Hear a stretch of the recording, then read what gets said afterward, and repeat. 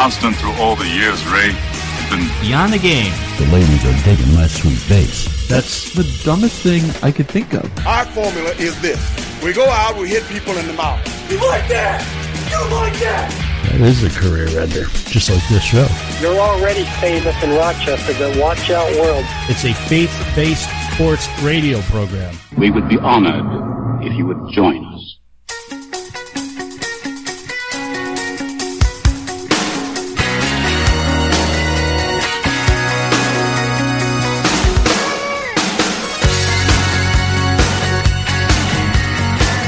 Welcome to the program. I'm Rick Benson. With me is Zach Barletta, and this is the Beyond the Game program. Sports talk without the trash talk. October 14th, 2017. The year has flown by. It was this date 25 years ago, 1992. Sid Bream, Liberty University's own Sid Bream, sliding across home plate with the winning run, sent the Atlanta Braves into the World Series as they beat the Pittsburgh Pirates. Sid Bream, his quote is this: "Prayer prepares your heart to go out and share your faith, but it also gives you an opportunity to ask God to lead, direct, and guide you to those who you can share with, when you are to share, and how you are to share." That's Sid Bream. Remember that game 25 years ago? Do you remember that, Zach? I do not.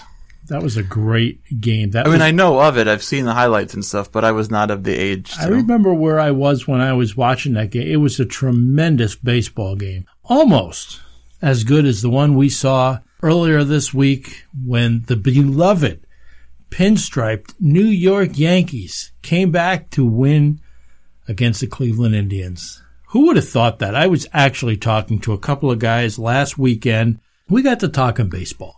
And I'm a Yankees fan. I says, listen, this Cleveland Indians team is just too good. I mean, it's possible, but it seems so unlikely that the Yankees could come back from a 2-0 deficit. I mean, maybe they'll win one at home, as Boston did, but man, they got it done. And people that rose to the occasion. Mm-hmm. Didi Gregorius was tremendous. And how much fun is he? Oh, he's a blast. He might be my favorite player now. He's got such an electric smile, and he just seems to have such a good time that you can't help enjoy watching him play. And it was interesting that Austin Jackson was on the other side for the Cleveland Indians because he was involved in that trade that brought Didi to New York and replacing Derek Jeter. You remember Derek Jeter?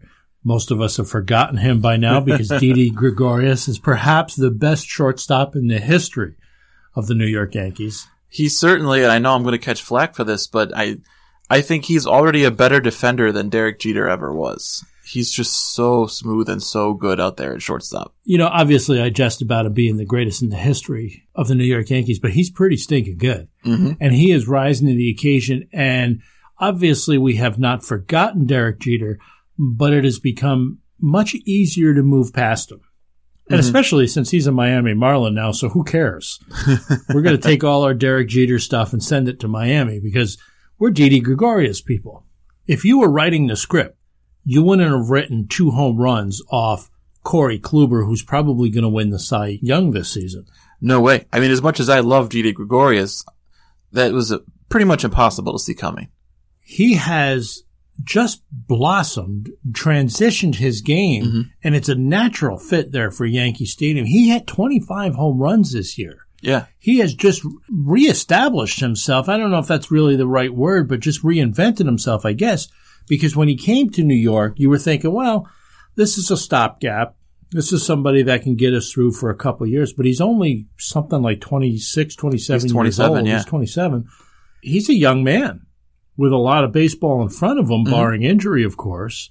And here's a guy that, all right, when the trade was made, you were glad you had a shortstop because at the time there was nobody there to fill Derek Jeter's spot. But you thought this is a guy that can field. But he hit, again, as I just said, 25 home runs, and he hit these 2 in big-time situations. That's a big situation. You think of all the big moments Derek Jeter has. This was a big moment for Gregorius. Yeah, and here's a guy who's, just a couple years ago was looked at as a defensive shortstop who'd be a number 9 hitter and be just about nothing with the bat. Here he is hitting 3rd and 4th in the Yankees lineup in the American League Division Series. It's he's really developed in a way that nobody expected. He and the rest of the young Yankees are just so much fun to watch. It makes it very entertaining to watch the game. And you would have thought maybe be a little concerned heading into the playoffs that the pressure might be a bit much on some of these young guys, but that hasn't been the case, has it? No, and I've had people mention that to me that, I'm just worried about, these kids, they'd never been in the playoffs and whatever, and that they'd be under a lot of pressure. And I thought, there's such a good nucleus to this team that I think they'll be all right. And they're doing stuff like the Toe Night show where they're doing the fake interviews in the dugout and stuff. That. And they're so loose. And when you saw Judge and Sanchez not swing the bats especially well in this series, you never saw them look like they were pressing. You still see them loose, still celebrating things with their teammates. Like we were talking about. Fun. It's baseball. Exactly. It's supposed to be fun. Right. And you thought maybe we'd see them get uptight and press and really struggle. But you saw, like we said, Gregorius has been on fire. Severino threw a gem in his start, at 23 years old. These kids, the stage doesn't look too big for them. You're a Yankee fan, as am I. You would have been content probably losing the division series, knowing that there's so many young prospects. The team is so young that they weren't built to win a title this year. Nobody suspected that, but getting into the playoffs, getting to the division series, you would have been satisfied with that. But they're ahead of schedule. Yeah. I could see them beating Houston. Yeah. I think when you get to the point where you're one of the last 4 teams standing, I think you have to be considered a legitimate contender to the title. And, like you said, the expectations before the season were nothing like this. We saw a lot of publications predict them for a last place finish in the East. I think we on the show said, why are they spending money on a closer like Aroldis Chapman when they're a rebuilding team? Well, now a few months later, we see why they needed a closer like that. But credit Brian Cashman for having that insight. He has done a terrific job putting this club together and putting it together for the next few seasons. And I think you saw a little bit of the character of that team where they didn't fold against Cleveland. Down 2-0, it's easier to fold up your tents, especially after the way Game 2 went. It would have been easy to just fold up and go, but they didn't do that. And you saw that all season when they would inch close to the Red Sox, and then they'd fall back to 5 games out, 4 games out, 6 games out, whatever it was. Then they'd inch back up.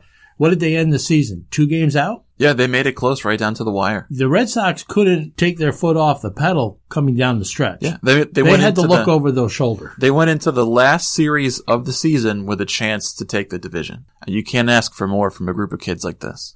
Look out for the New York Yankees. If you're hearing our show for the first time, we welcome you in. We want you to know that you can find out more about our program, find out more about this radio ministry at our website, btgprogram.com. That's btgprogram.com. Give us a follow on social media at btgprogram. I'm Benson.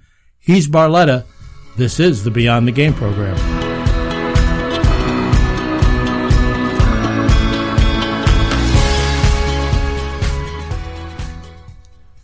Let me tell you about Town & Country Pest Solutions. They've been in business for nearly 3 very successful decades. They have the experience to tackle any pest problem, covering Rochester, Syracuse, Buffalo, Albany, Watertown. Any place that could pick up this radio station is somewhere Town & Country Pest Solutions takes on pests and critters of all kinds. Town & Country's technicians are friendly, professional, and most importantly, they're knowledgeable. Bees, wasps, roaches, ants, bats, mice, call Town & Country. Even raccoons or larger animals, call Town & Country. Have a bed bug problem or just want to check and make sure that you don't have a bed bug problem? Call Town & Country. Early detection is key when it comes to bed bugs, so if you suspect a potential problem, call Town & Country Pest Solutions today. Town & Country's success rate and their guarantee are both well above industry average. Call Town & Country Pest Solutions today, 585-426-5024. That's 585-426-5024. And let their team of professionals handle whatever pest problem you may have. Or visit them online, townandcountrysolutions.com. Town & Country Pest Solutions, fearing nothing but God. Hey, it's Zach. If you're a fan of unsolved mysteries, mythical monsters, murder whodunits, or just podcasts in general, check out my other show, the Myths and Mysteries Podcast. Every 2 weeks, my brother Spencer and I tell fascinating stories about topics like the Bermuda Triangle, JFK's assassination, chupacabras, serial killers, and more. You can find us by searching for Myths and Mysteries on iTunes or Google Play, or on our website, mythsandmysteriespod.com. Don't forget to click subscribe and leave us a review to let us know what you think. We're also on Facebook, Twitter, and Instagram at Myths Podcast. So go check out the Myths and Mysteries podcast, and we'll see you next time.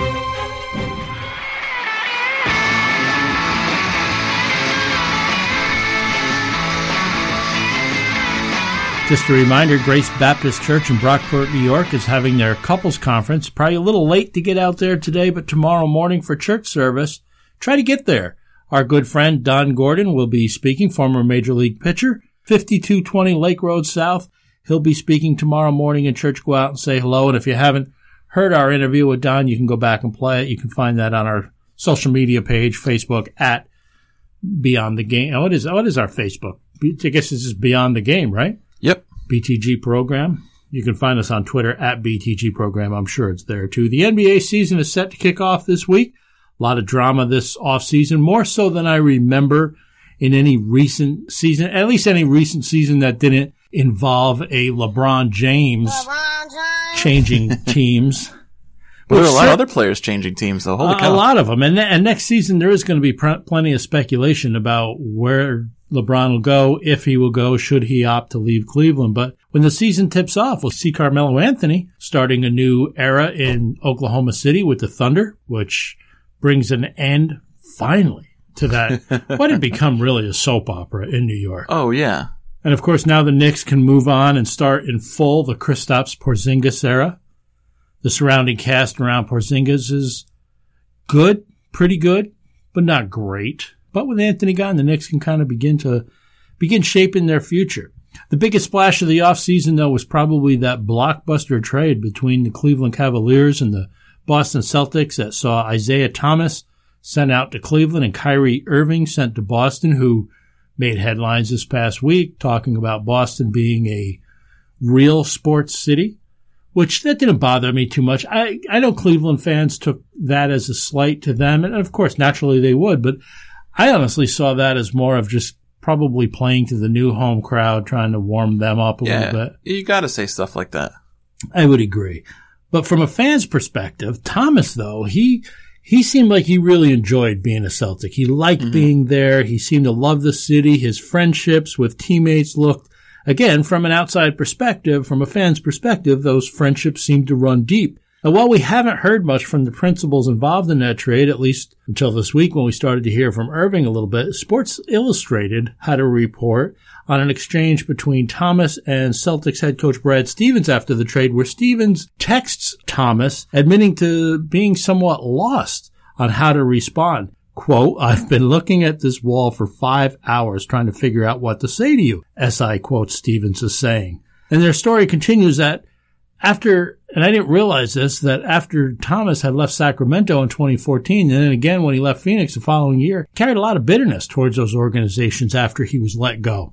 Now, we can say all we want to say about, look, you need to grow up. You need to get a hold of yourself. You know, it's part of the business of pro sports. But, you know, when you've made friendships and you've established roots in a place and those roots are suddenly pulled up, you know, I think saying you just got to accept the trade, it's part of the business, is easier said than done, especially for a young man who's still new in this professional career. But apparently this young man has grown. He has matured. Perhaps he's learned that the distance in a relationship doesn't mean that friendship has to end. As the saying goes, you know, distance makes the heart grow fonder. According to SI, there's no bitterness this time around for Isaiah Thomas. There's no grudge. There's no axe to grind. Thomas is quoted as saying that Boston is all love. Well, I guess so. You know, all love with the exception of general manager Danny Ainge. He's not getting any love. His quote, nope. This is what Thomas says about Ainge. Quote, "I might not ever talk to Danny again. That might not happen. I'll talk to everybody else. But what he did, knowing everything I went through, you don't do that, bro." And you can kind of understand a little of the bitterness. I suppose anytime you get traded, you can understand it. Now, we know there's circumstances that go into a trade. There's a lot of things that go into trade. But at the end of the day, Zach, the team is saying, we don't want you. Maybe they're saying, look, we wish you all the best. Thanks for everything you did. But we'd rather have this other guy. But we'd rather have this. Absolutely right. They're telling you you don't fit, and that's got to hurt. Mm-hmm. There again, Isaiah Thomas, you remember what he went through during the playoffs. As the Celtics are moving through the playoffs, he's fighting a hip injury. He's also dealing with the pain of his sister's death. I mean, he was dealing with a lot, but yet he was committed to the Celtics and he was committed to his teammates. And I can see where this trade might be a little harder to accept. Mm-hmm. But again, those friendships are in place, so he's not holding a grudge against any of the players. No doubt he's holding it against Ainge. But Ainge had a job to do. Mm-hmm. He made a trade that he thought, that he believes will make his team better, and he's probably right. He didn't trade Thomas because he didn't like him. Mm-hmm. He traded him because he wanted to improve the Celtics. But while feeling betrayed and maybe wanting to stick it to Ainge a little bit like he wanted to do with Sacramento and Phoenix, he still has people on the Celtics that he cares about. He still has friendships there that apparently run pretty deep. They're important to him. There are certain to be new friendships there in Cleveland, no doubt about it. But I'm sure the Cavs welcomed him. If they knew how he felt when he left Boston and knew the pain, how he left Sacramento and Phoenix, I bet they took a little extra effort in making him feel welcome, rolling out the red carpet so that right from the very start he felt at home, that he felt like he could make connections and be comfortable here. But, you get to thinking about that and you start wondering, wouldn't it be cool if churches did that the same way?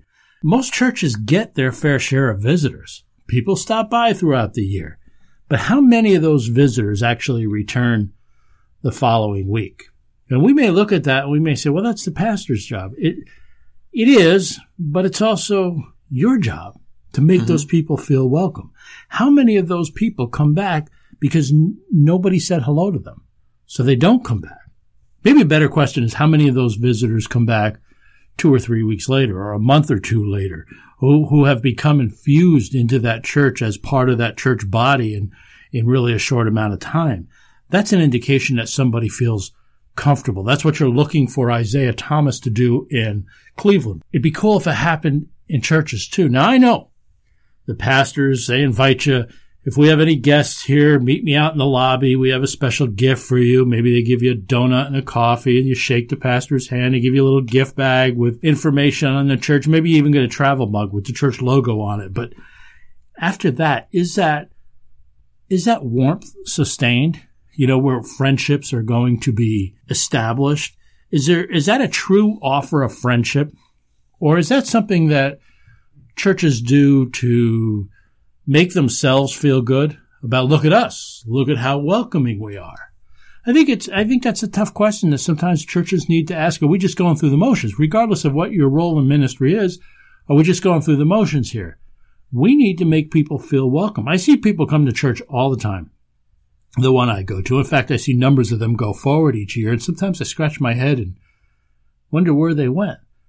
If you get, let's just say you get 50 people a year that go forward to receive Christ as their Savior, whatever that number is, over a couple of years, well, that'd be 100, 150 people have come forward.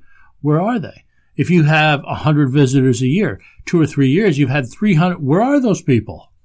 Well, they never really got infused. They never really felt welcome. Now, there's numerous reasons, obviously, that they're not there. Maybe they were only there a one-time thing. Maybe they were vacationing in the area. Maybe, they didn't speak the language. I don't know. There's a number of reasons. But after that first week of obligatory welcomes, were they ever really made to feel warm and welcome? Christians, we have to do a better job at this. We have to burst our little Christian bubbles. We have to, I guess cliques is a hot button term I ought to use there. Mm-hmm. We have to get out of our cliques and welcome people, and not just week one, but establish relationships. I've been meditating a lot on this, that I think we leave it up to the pastor or we leave it up to the guest speaker, and we don't do our job of making a connection, because that's where life impact really happens. And I think we have to do it better, not just to build our local church, but to build the body of Christ, because people everywhere, they want to feel like they're part of something. They want to feel like they're part of a community, like it was for Isaiah Thomas when he leaves Sacramento, Phoenix, Boston. When somebody has to leave a church, it ought to be a painful thing. Man, I don't want to leave these people. These are my friends. These are my family. I guess what I'm talking about is people want to be part of a loving, caring community of friends. John 13:35 says, "By this shall all men know that ye are my disciples, if ye have love one to another." That's what people are looking for. A friend, somebody who cares about them. Here's just a couple of things about a friend that I think will strengthen, that do strengthen the bonds and the chemistry between people, whether it be a sports team, church congregation, a workplace. There's a couple of things about friends. First off, friends pray for one another. Here's Philippians 1, verses 3 and 4. "I thank my God upon every remembrance of you, always in every prayer of mine for you all, making request with joy." We should be praying for one another with a joyful heart. Another thing friends do is they encourage one another. They praise one another. And as I'm going down this list, think about it. How often are you praying for your friends? How often are you encouraging? How often are you passing out compliments? How often are you preferring the other person above yourself? Philippians 2, verse 3 says, "Do nothing from selfishness or empty conceit, but with humility of mind regard one another as more important than yourselves." How are we doing in that area, Christian? Are we thinking of other people more than ourselves? A good friend listens. Now, one of the things that I do sometimes, and maybe more than I would like to think, and I think this is common among men, somebody's telling us something, and we're quick to interject with how we would handle the situation. Mm-hmm. Here's how you solve that, especially with our wives. We tend to do this, and they just want us to listen. Just hearing the other person out. How are we doing in that area? Or are we too quick to offer our view? That's what a friend will do. They will listen. One more thing that a friend will do. A good friend will not only rejoice with you, but they will grieve with you. A friend loves at all times, and a brother is born for adversity, Proverbs 17:17 says. Those are just some of the things that make for a tight bond. They make for a tight sports team. And it's the same things that would help benefit a church. How are we doing there? Are we praying for one another? Are we encouraging one another, thinking of one another as more highly than ourselves? Are we listening to each other? Are we rejoicing and grieving with one another? In our churches, we don't have to go over the top and give coffee mugs with church logos on there. It's a nice thing to do. I'm not against it. But what we really need to do is we need to love one another. Mm-hmm. We need to be friends with one another. How are you making friends? How are you welcoming other people into your church? And we have the greatest example that's ever lived in Jesus Christ, a friend who was so willing to even give his life to pay the debt of your sin, restore your relationship with God. I'm Rick Benson. He's Zach Barletta. This is the Beyond the Game program.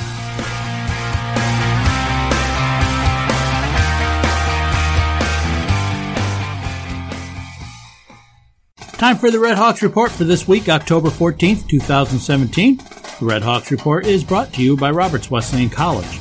The women's volleyball team lost a pair on the road last weekend by identical 3-0 scores. On Saturday, the Red Hawks were defeated by LIU Post, despite getting strong play from freshman Grace Detweiler, who recorded 8 kills, and strong performances from junior Christina Button with 7 kills and senior Courtney Taylor with 6 kills. The women lost again on Sunday, falling to the New York Institute of Technology. The team is home later today, October 14th at noontime, taking on Molloy College. In soccer, St. Thomas Aquinas College came into town and swept the Red Hawks with a pair of shutouts. The Red Hawks women lost 2-0, while the men fell 1-0. Both teams are back in action at home later today, hosting Queens College. Start time for the women is 1 p.m., and it's 3:30 for the men. In other action, it was the men's tennis team defeating the University of Pittsburgh at Bradford last Saturday, 9-0, before dropping a close one to Lemoyne 5-4 on Tuesday. Also on Tuesday, the women's tennis team defeated Houghton College by a 9-0 margin. And good luck to the women's bowling team who kick off their season this weekend in Reading, Pennsylvania. In addition to the volleyball and soccer already mentioned taking place later today, the only other Red Hawks team in action at home this week is the women's tennis team, who will host LIU Post on Friday the 20th at 4 p.m. For more information on Roberts Wesleyan Athletics, including scores, highlights, and more, visit their website, robertsredhawks.com. That's robertsredhawks.com, or you can follow Roberts Wesleyan Athletics on Twitter at RWC Redhawks. This has been the Redhawks Report, presented by Roberts Wesleyan College. If you know a high school athlete looking to become their best self, think Roberts Wesleyan College. Hi, I'm Dr. Dina Porterfield, president of Roberts. We recently won 6 conference titles. Our teams have made 3 NCAA national championship appearances, and 96 student athletes were named East Coast All-Conference. And Roberts has the only NCAA Division II program in Greater Rochester. Tell the athlete in your life about Roberts. Visit roberts.edu.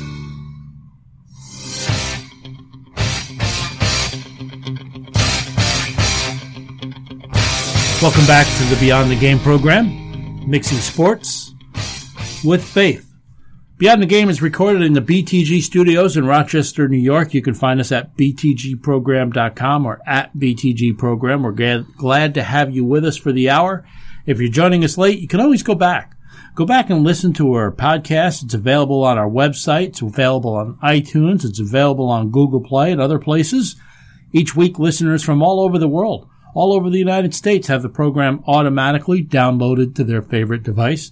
That's what some good folks in Sweet Home, Oregon did this past week. No song about Sweet Home, Oregon. I know there's Alabama, but no song about Sweet Home, Oregon. It just doesn't roll off the tongue the same way. Well, at least maybe there is. I guess I should say, I say that, but I'm going to get calls now from Sweet Home, Oregon saying, you never heard the song? Lots of fossil wood, though, in Sweet Home. Lots of fossil wood. It's actually been on the Travel Channel on their Cash and Treasures program. It's built on a petrified forest there. Oh, cool. Also 3 covered wooden bridges spanning, there's a number of waterways out there, but they still have 3 wooden bridges, covered wooden bridges. Sweet Home, Oregon is the home to the Oregon Jamboree, a 3-day country music festival, camping festival that's been there since 1992, has attracted some of country music's biggest acts. It is also the birthplace of LA Chargers center Matt Slauson, who also spent time with the Bears and the New York Jets. Thanks for listening, Sweet Home, Oregon, and thank you wherever you may be. It's now time to hand things over to Zach. He can take control of this week's shenanigans statements. All right, truth or shenanigans? Yankees manager Joe Girardi will be back next season. What do you think? Let's start with you this week. I think he will, for much of the same reason that I kind of wasn't sure about the Red Sox firing John Farrell. I don't know who's out there. And we've seen that Girardi, he always seems to get the most out of his teams. He's definitely got this team into a place where nobody expected them to be. And yeah, he has his faults. I think we've all complained multiple times about his handling of bullpens, etc. But he's a good manager. He's a good fit for the team. They're comfortable with him. I don't see a reason why he wouldn't be back. I agree with you. I call shenanigans on the statement that he's not going to have his contract renewed. I believe he will. Admittedly, he does. He leaves you scratching your head at times. But that's a tough job. Mm-hmm. There's 162 games plus playoffs, and you make one wrong move, and the press is all over it. And Game 2 against Cleveland, look, we all know that wasn't his best managing job. We get it. And it happens that way. It happens in all our lives where, look, you make a mistake, and then you follow that up with a mistake, and then you follow that one up, and all of a sudden it's just become one of those days. Mm-hmm. But as you said, he gets the most out of his players, and also, as you said, who else are you going to get? I think the Yankees will re-sign him. That is, as long as he wants to come back, I suppose. Number 2, ESPN's latest NFL power rankings have moved the Jacksonville Jaguars from number 24 all the way up to number 12 and labeled them a legitimate playoff contender with an 82.2% chance of making the postseason. So truth or shenanigans, we should pump the brakes on the Jaguars. I hate those percentages, and ESPN obviously loves them because they're on everything. I say shenanigans. They have wins over the Texans, Ravens, Steelers. That's a pretty good resume. They also have a blowout loss to Tennessee on there, who I think is a pretty good team. I maintain it's a pretty good team. And they have a loss to the New York Jets, who have been playing better than anyone thought they would. I'm not sure I believe that the Jags are the 12th best team in the NFL, but they've proven themselves. I don't think we need to pump the brakes, but I don't think we need to hit the accelerator yet either. Still early. It is. I agree with the statement. I think we should pump the brakes a little bit. Look, they're an elite defense. They are one of the top scoring defenses in the league. Leonard Fournette is the real deal at running back. He looks tremendous. They're thin at wide receiver after Allen Robinson was hurt. My biggest concern with the Jaguars is they don't have a real quarterback. They have Blake Bortles. He's terrible. So I think if you had a real quarterback, I've heard speculation that they'll try to swing a trade for Eli Manning and go all in. I don't know that Eli Manning's that great of a quarterback, but he's better than Blake Bortles. But I think they're a great defense. I think the defense is going to steal a few games for them. But I think, as you mentioned, they're also going to drop a few games to some teams that will leave you scratching your head. So I think they're good. I don't think they're great. I don't think they're a playoff team. So I'm going to agree with the statement. Those same ESPN power rankings dropped the Oakland Raiders down to number 15, gave them only a 12.3% chance of reaching the postseason. So truth or shenanigans, the Raiders will miss the playoffs. Shenanigans. I don't think they will. This was a team that was a Super Bowl contender who might be hard pressed to win their division. Granted, based on how well Kansas City's been playing, but they should be very much in line for a wild card spot. This is a good team. They originally thought they had lost Derek Carr for 6 to 8 weeks or more, but I think they're going to get a lift because he looks like he's ready to play. Might even play this weekend from what I'm hearing. Yeah. And they'll get a lift from that. You know what? At 2-3, they've not been what we anticipated, but that's just one game under 500. This is still a deep and talented roster. I think they still make the playoffs. I say shenanigans as well. I think they're a very good team. I think I picked them to win the division. Losing your quarterback for one game or so sucks, but I mean, he's coming right back. He's a great quarterback. Now, their division is a really tough division. The Chiefs might be the best team in the whole AFC, but I think that they can win enough games to at least keep themselves in the conversation till the end of the season. So I don't think that here before week 6, we can say they're going to miss the playoffs. My AFC Super Bowl pick, the Tennessee Titans, fell to 2-3 on Sunday with a loss to the Miami Dolphins and also fell to number 23 in those ESPN power rankings. So truth or shenanigans, my Super Bowl pick is going to miss the playoffs. I call shenanigans on this too. That's still a good team. The Texans lost J.J. Watt for the season last week, and in my opinion, that changes the dynamic of the Texans. So the Titans have been confusing, no doubt about what kind of team they really are. Losing to the Dolphins wasn't good. The loss to the Texans was humiliating. I mean, that was a blowout, but they're still a good team. They have shenanigans, Zach. I think they're going to be all right. I say shenanigans as well. Look, in any other division, they might be in some trouble. But in that division with the Texans, who lost 2 of their best defensive players, with the Jaguars, who we've just said maybe we should pump the brakes on a little bit, and the Colts, who might never win again, the door is wide open for them to walk through into the playoffs. Marcus Mariota is getting healthy. He'll be back soon, possibly this week. Same situation, I think, as the Raiders. They lost their quarterback for a little while. He's coming back. They'll be fine. Yeah, and they're 2-3, like the Raiders. That's just one game under 500. I'm not worried about them yet. Last but not least, there are 3 remaining winless NFL teams: the 49ers, your Giants, and the Cleveland Browns.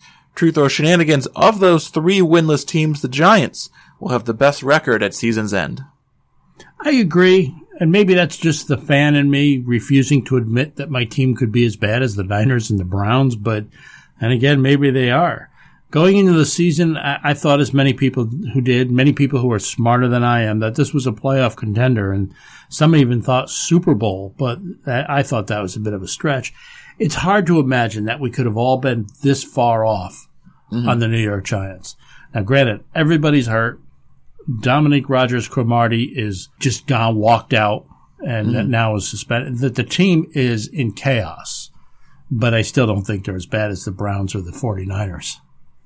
And I'm with you there. I agree. I think, of those 3 teams, look, say all you want about Eli Manning, but he's been good. He's won Super Bowls. He's not a bad quarterback. The Browns just benched their starter to start their second string, and the 49ers have Brian Hoyer. So I think when you look at the amount of talent on those teams, the Browns are up and coming, but I think it's going to take a little time. The Giants, even without some of their weapons, It's not saying much, but I think that the Giants can win the most games out of those three. We got more to do. Come on back on the other side of the break. You're listening to the Beyond the Game program. Bring it.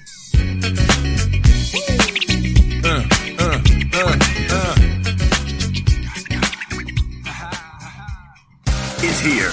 Ram Sports Network. Christian Sports Television. That's right. Christian Sports Television. Ram Sports Network is the first Christian sports TV channel with programming from Pee Wee to the pros. Games, events, sports talk, fitness and nutrition, sports missions, Western sports, and sports ministry. We're spreading the gospel through sports. Watch us now at RamSportsNetwork.com or find us on the Roku Channel Store. Ram Sports Network. More than a game. Do you know a high school athlete looking for a D2 college? Hi, I'm Dr. Dina Porterfield, president of Roberts Wesleyan College, where athletics are fundamental to our commitment to educate for character. Our athletic program is strong and getting stronger every year. We offer 17 varsity sports, from lacrosse and basketball to track and field and soccer, and the only Division II athletic program in the area. Tell the young athlete in your life about Roberts. Visit roberts.edu.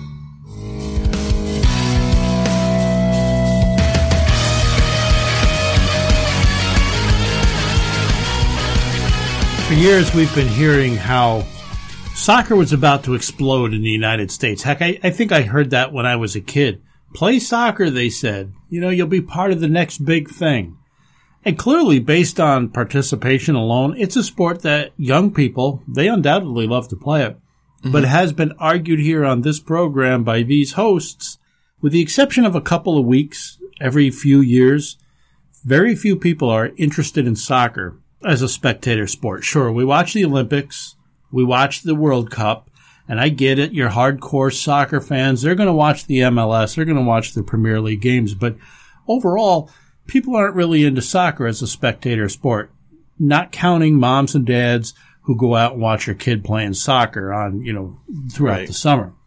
By now you've heard that the men's U.S. national team failed to qualify for the World Cup competition next year in Russia, and this, Zach, my goodness, this is a disaster for anybody intent on growing that sport here in America. That's a disaster. To not have your top team playing in the most important tournament the sport has to offer, that sets the game back years in terms of growing the sport. Most people aren't going to miss it. I mean, who's going to miss soccer? It's not part of their routine. You would miss baseball. If spring came along and there was no baseball, you would miss that. Mm-hmm. If football season rolled along and all of a sudden there was no football there to be seen, you would miss it. You're not going to miss soccer because you're only looking for it every few years. And if you didn't have it, well, it must be next year that I'm looking for it. Mm-hmm. It's not going to be missed. But what is missed is an opportunity to present the sport to potential fans. You're not going to have that opportunity because nobody's going to watch the World Cup because if the United States isn't into it, we don't care. Again, your hardcore fans are going to watch, but you get my point. Making matters worse, they lost to a team that they probably would have beat 99% of the time. I mean, they lost to Trinidad and Tobago. When it mattered most, they didn't get it done. And we all know America loves its heroes.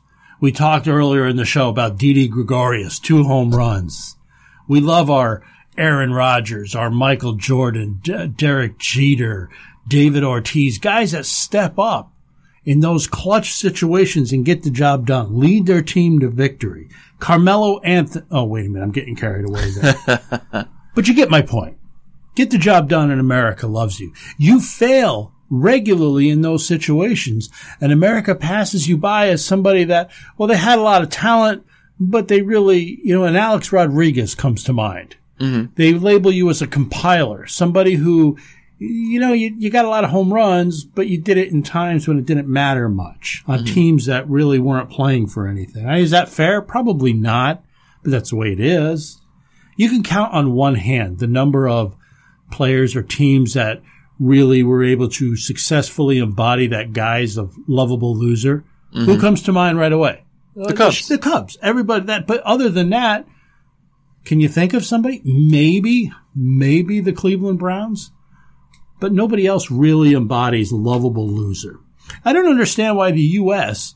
can't be successful in soccer. Well, here's the thing. Our women's teams have been very successful. I don't know what the deal is with our men's team. I think the women's game is, I'm not a soccer fan, we all know that, a little more enjoyable to watch anyways, but our men just cannot get it together. You're setting me up, Zach. You're wanting me to say that it's women's sports and it does not matter. Because on the world stage, the level of competition in women's sports is not the same as it is in men's. So I'm not taking anything away with what the ladies have done, but it's not the same level of competition. I'm going to get tons of hate mail, but that's a reality. Hey, you said it, not me. The U.S. goes to the Olympics, and we're always the top medal winner. If not the top, right there. Name the sport, and with few exceptions, the United States can produce somebody or some team that's going to compete. The U.S., we can pay its coaches, pay the trainers well. We have great facilities. Why can't they put on a men's soccer team that can compete with the world's best? I get it. The ladies are great.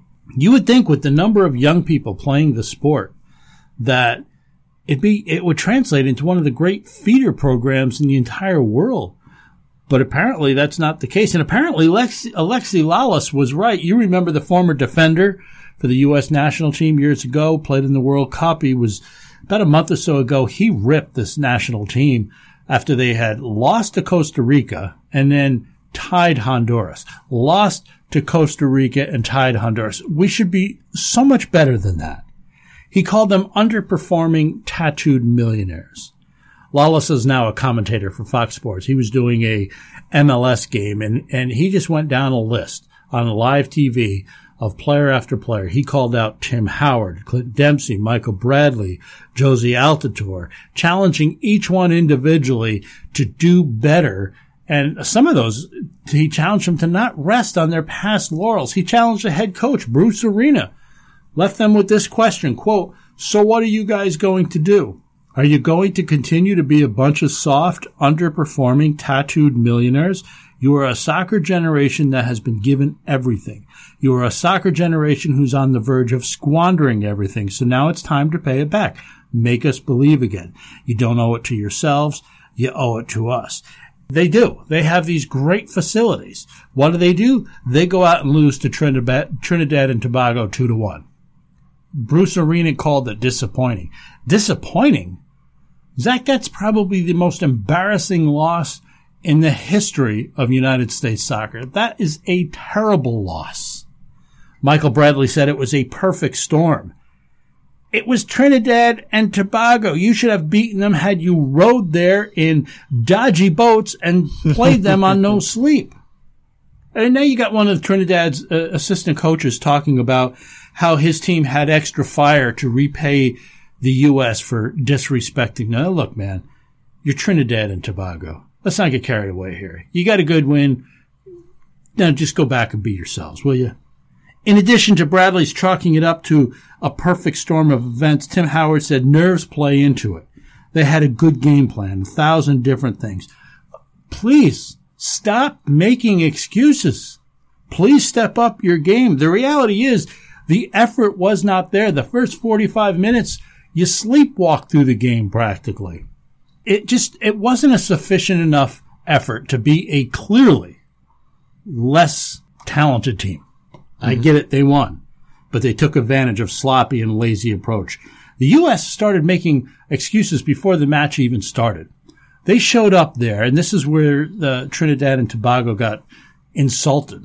The U.S. showed up there and started complaining about the practice conditions. It had rained. The field was covered in water. The players go out on the field. They already had been taped up, had their ankle tapes on, their shoes on. So rather than walk through the water, because as I said, they just had them been taped and put their shoes on, they were carried across the water. That embarrassed the Trinidad team. It humiliated them because the U.S. were insulting them because of their playing conditions. But you are showing your pampered posterity when you are the U.S. national team and you're getting carried across a water puddle. That's ridiculous. But even after they lost, they were still in contention to sort of back into a World Cup position. The pieces didn't fall into place. And one of those pieces was a ghost goal. Panama got a goal that never crossed the goal line. In the rules, it has to, the entire ball has to cross. The ball didn't cross the goal line, but a goal was awarded. Panama wins, and soccer fans have been going nuts ever since. Look, counting that goal for all intents and purposes, that was not a goal. Look, that's garbage. We get it, but that's so soccer. You know, that is so soccer. There's always this dodgy edge to soccer that leaves you questioning the integrity of some of the matches. Yeah. No doubt it's soccer, but I'll say the same thing I'll say when an umpire or a referee blows a call that costs somebody a game. You need to play well enough that it's not in the hands of somebody else. You need to do that. The U.S. had an opportunity to make sure they moved on without having to rely on Panama losing or somebody else doing something, but they didn't get it done. Now, hopefully, this team stops making excuses. Hopefully they don't buy into these excuses and they start examining their hearts for the game. Are we too pampered? Are we really giving it our best effort? Are we properly training ourselves? Are we properly training our eventual replacements? All, by the way, which are good questions for Christians to ask themselves as well. We could be pretty good at making excuses, especially, you know, when it comes to covering our faults or not wanting to do what God wants us to do. I was tired. I didn't have the time. Someone gave me the wrong information. I had the wrong date. Zach is the one who said a soccer segment would be good for ratings. We have millions of excuses ready to go at a moment's notice. And believers have no shortage when it comes to following God's commands. It's not my skill. It's not my gift. I already serve. Somebody else needs to step up. Well, that's the preacher's role. I'm too busy. I'm too tired. I'm too old. I'm too young. I'm too good looking. I'm not good looking enough. The list goes on and on and on and on. Even Moses, one of the great biblical heroes, one of the great men of faith, listed there in Hebrews chapter 11, that famous Hall of Fame faith chapter in the Bible. In verses 23 to 29 of Hebrews 11, it talks about Moses' faith. Even he made excuses. Apparently, Moses didn't rest with those excuses, though. At some point, he evaluated and stepped up and rose to the occasion and became a great leader, a great man of God.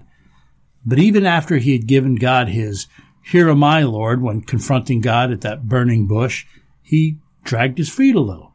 Here's Exodus chapter 3, verse 11. And Moses said unto God, "Who am I that I should go up unto Pharaoh, and that I should bring forth the children of Israel out of Egypt?" Moses was content being a shepherd, especially when it came down to, should I confront Pharaoh? Nah, pretty good being a shepherd. He made excuses. Who am I? Who am I? I wondered the same thing that many of us, like, who am I to do that? I shouldn't be doing this. Shouldn't it be somebody more qualified, more talented, more experienced, more prepared? But God often chooses the most unlikely people. You can think of Gideon. You can think of Joseph. You can think of David. You can think of me and you. God looks past who we think we are and sees who we can be if only we trust him. He sees our potential. He sees an opportunity to use broken vessels such as ourselves for his glory, to fulfill his ultimate purpose for both our own benefit as well as somebody else's. 2 verses later, we see that the dialogue is still going on. God didn't accept Moses' first excuse. He pressed more. So Moses tried again, telling God that he didn't have the necessary answers to do the job. This sounds like a lot of believers when it comes to evangelizing. Exodus 3:13 says, "And Moses said unto God, Behold, when I come unto the children of Israel and say unto them, The God of your fathers has sent me unto you, and they shall say to me, What is his name? What shall I say unto them?" Moses questioned his ability. He used that as an excuse. We do the same thing. I don't know what they're going to say. I don't know how to answer their questions. If somebody asks me something I don't know, that's why I don't share my faith. Remember, Moses was raised in Pharaoh's household. I mean, this is a guy that was an educated man. Like many of us, he made this about himself. He completely overlooked the point, I think. God was calling Moses, not because it was about Moses, but because it was about God. Chapter 4 opens, Moses is still making excuses. God was asking him to just be willing to be used, to be a vessel and bringing about an answer to a promise that he had made to Abraham. Exodus 4:1, Moses answered and said, "But behold, they will not believe me, nor hearken unto my voice, for they will say, the Lord hath not appeared unto thee." Even though we put it differently, Moses is doing what many of us do, giving excuse after excuse to get out of what God is asking them to do. And perhaps we give good reasons. This seems like Moses is giving good reasons. But ultimately, what we're doing is failing to trust God, to simply follow his command. Moses felt inadequate. We sometimes feel inadequate. He didn't think he could answer the people's questions. We sometimes think people will ask us stuff we don't know. And we see he feels vulnerable. And here in this last one, they're not going to believe me.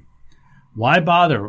Mark chapter 16, verse 15 says, "Go ye into all the world and preach the gospel unto every creature." Yet oftentimes, when faced with an opportunity to tell somebody about Jesus, we give the same excuse Moses was giving. We feel inadequate. We don't know what to say, or we think, why bother? Because nobody's going to believe us. There are other excuses as Moses continued this debate with God, but God didn't let Moses hide behind his fear. He equipped Moses to overcome it. And though it took a while for Moses to accept the call and get moving, he did eventually do it, and miraculous things took place. Moses' faith grew, and though he was slow to respond, he remained faithful until his death. The insecure Moses that we see there in Exodus chapter 3 and 4 is the same great man we see later in Scripture, that obedient, that courageous, that strong man. And God is calling each of us in the same way. No, not to lead his people across the Red Sea, but just to be obedient. God works with each of us where we are, takes us to where he wants us to be. We just need to be willing. We need to be obedient. We need to quit making excuses. Benjamin Franklin wrote, "He that is good for making excuses is seldom good for anything else." So let me ask you, has God called you? If he has, he will equip you. He will enable you. He will protect you. He will be with you every step of the way. Are you obeying his commands? Are you sharing the word with others and making disciples? Or how about this? Maybe he's calling you to himself. Maybe you've come to the realization that you're a sinner and you need God's grace and God's forgiveness. The Bible says in Romans 3:23 that all have sinned and come short of the glory of God. Romans 6:23 says the wages of sin is death, but the free gift of God is eternal life in Christ Jesus our Lord. God is calling you to salvation because he loves you.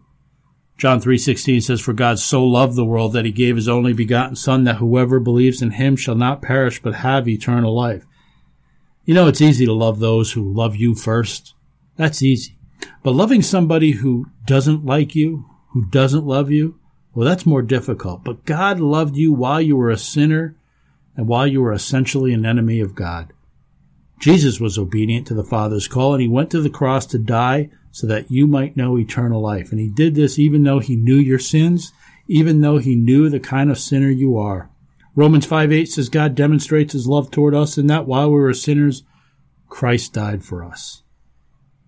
And he's willing to forgive you, and he's waiting for you to call on him. 1 John 1:9, if we confess our sins, he is faithful and righteous to forgive us our sins and cleanse us from all unrighteousness. Don't make excuses.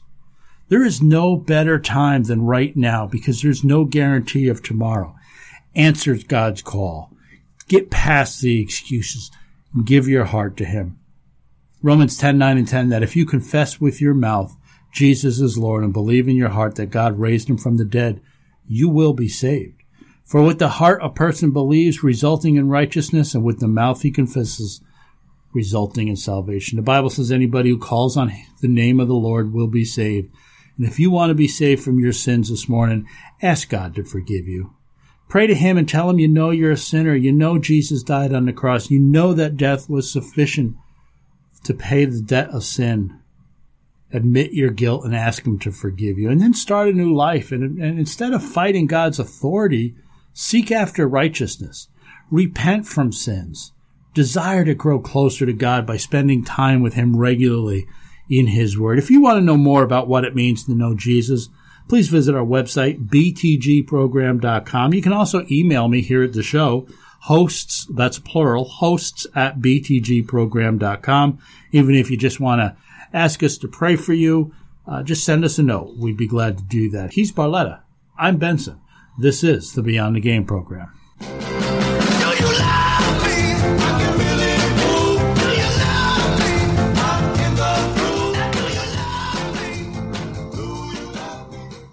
When I have a home remodeling project, whether interior or exterior, I call McAfee's Remodeling Company. Family owned for nearly 2 decades, McAfee's Remodeling Company is the name I trust. Mike McAfee put a new bathroom into my house 3 years ago, and I'm still getting compliments on it every time someone comes over to visit. Mike and his crew are experienced and professional, and you'll be thrilled with their work. So give McAfee's Remodeling Company a call today at 402-1070. That's 402-1070, or visit them online at McAfeeRemodeling.com. Hey, it's Zach. If you're a fan of unsolved mysteries, mythical monsters, murder whodunits, or just podcasts in general, check out my other show, the Myths and Mysteries Podcast. Every 2 weeks, my brother Spencer and I tell fascinating stories about topics like the Bermuda Triangle, JFK's assassination, chupacabras, serial killers, and more. You can find us by searching for Myths and Mysteries on iTunes or Google Play, or on our website, mythsandmysteriespod.com. Don't forget to click subscribe and leave us a review to let us know what you think. We're also on Facebook, Twitter, and Instagram at Myths Podcast. So go check out the Myths and Mysteries Podcast, and we'll see you next time.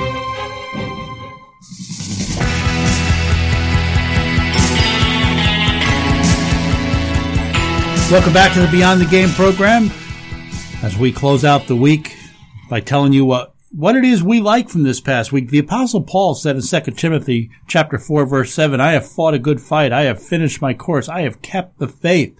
He looked back on life and was well pleased that he had remained committed to his work for the Lord Jesus Christ. What I like this week is the Pittsburgh Steelers quarterback, Ben Roethlisberger, confirming his commitment to his team following what really amounted to a media storm which questioned his commitment following last Sunday's loss to the Jacksonville Jaguars. Now, admittedly, Roethlisberger brought it on himself when he wondered out loud if he has what it takes anymore after the game.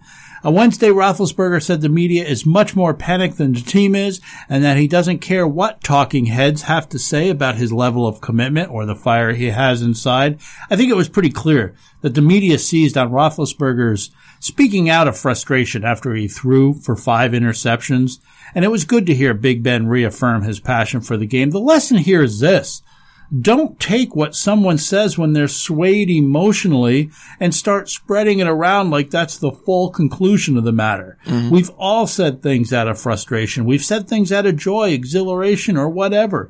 I know the media has a job to do, but questioning Ben Roethlisberger's commitment based on something he said immediately following a game without even looking back on a career that would suggest something completely otherwise was simply making a story where there wasn't one. Ben Roethlisberger's commitment and passion is what I like this week. But I like this week where Todd Frazier's post-game comments after that big Yankees Game 5 win that we talked about earlier, where he said, honestly, this one was for Joe, meaning Joe Girardi, that the team had Joe Girardi's back after that managerial blunder that he made in the second game. And he said that they had gone to Joe Girardi and told him, we've got your back, we'll take care of it for you. And they came through, they got it done for their manager. So Todd Frazier's post-game comments were what I liked this week.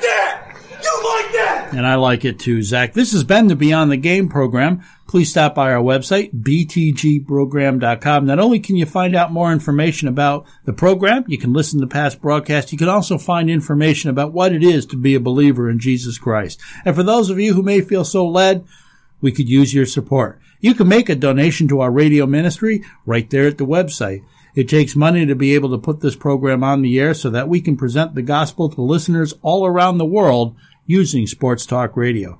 We're needful, we're grateful for your support. For Zach Barletta, I'm Rick Benson. Lord willing, we'll be back together again next week right here at this same time. Be bold and be great this week, everybody.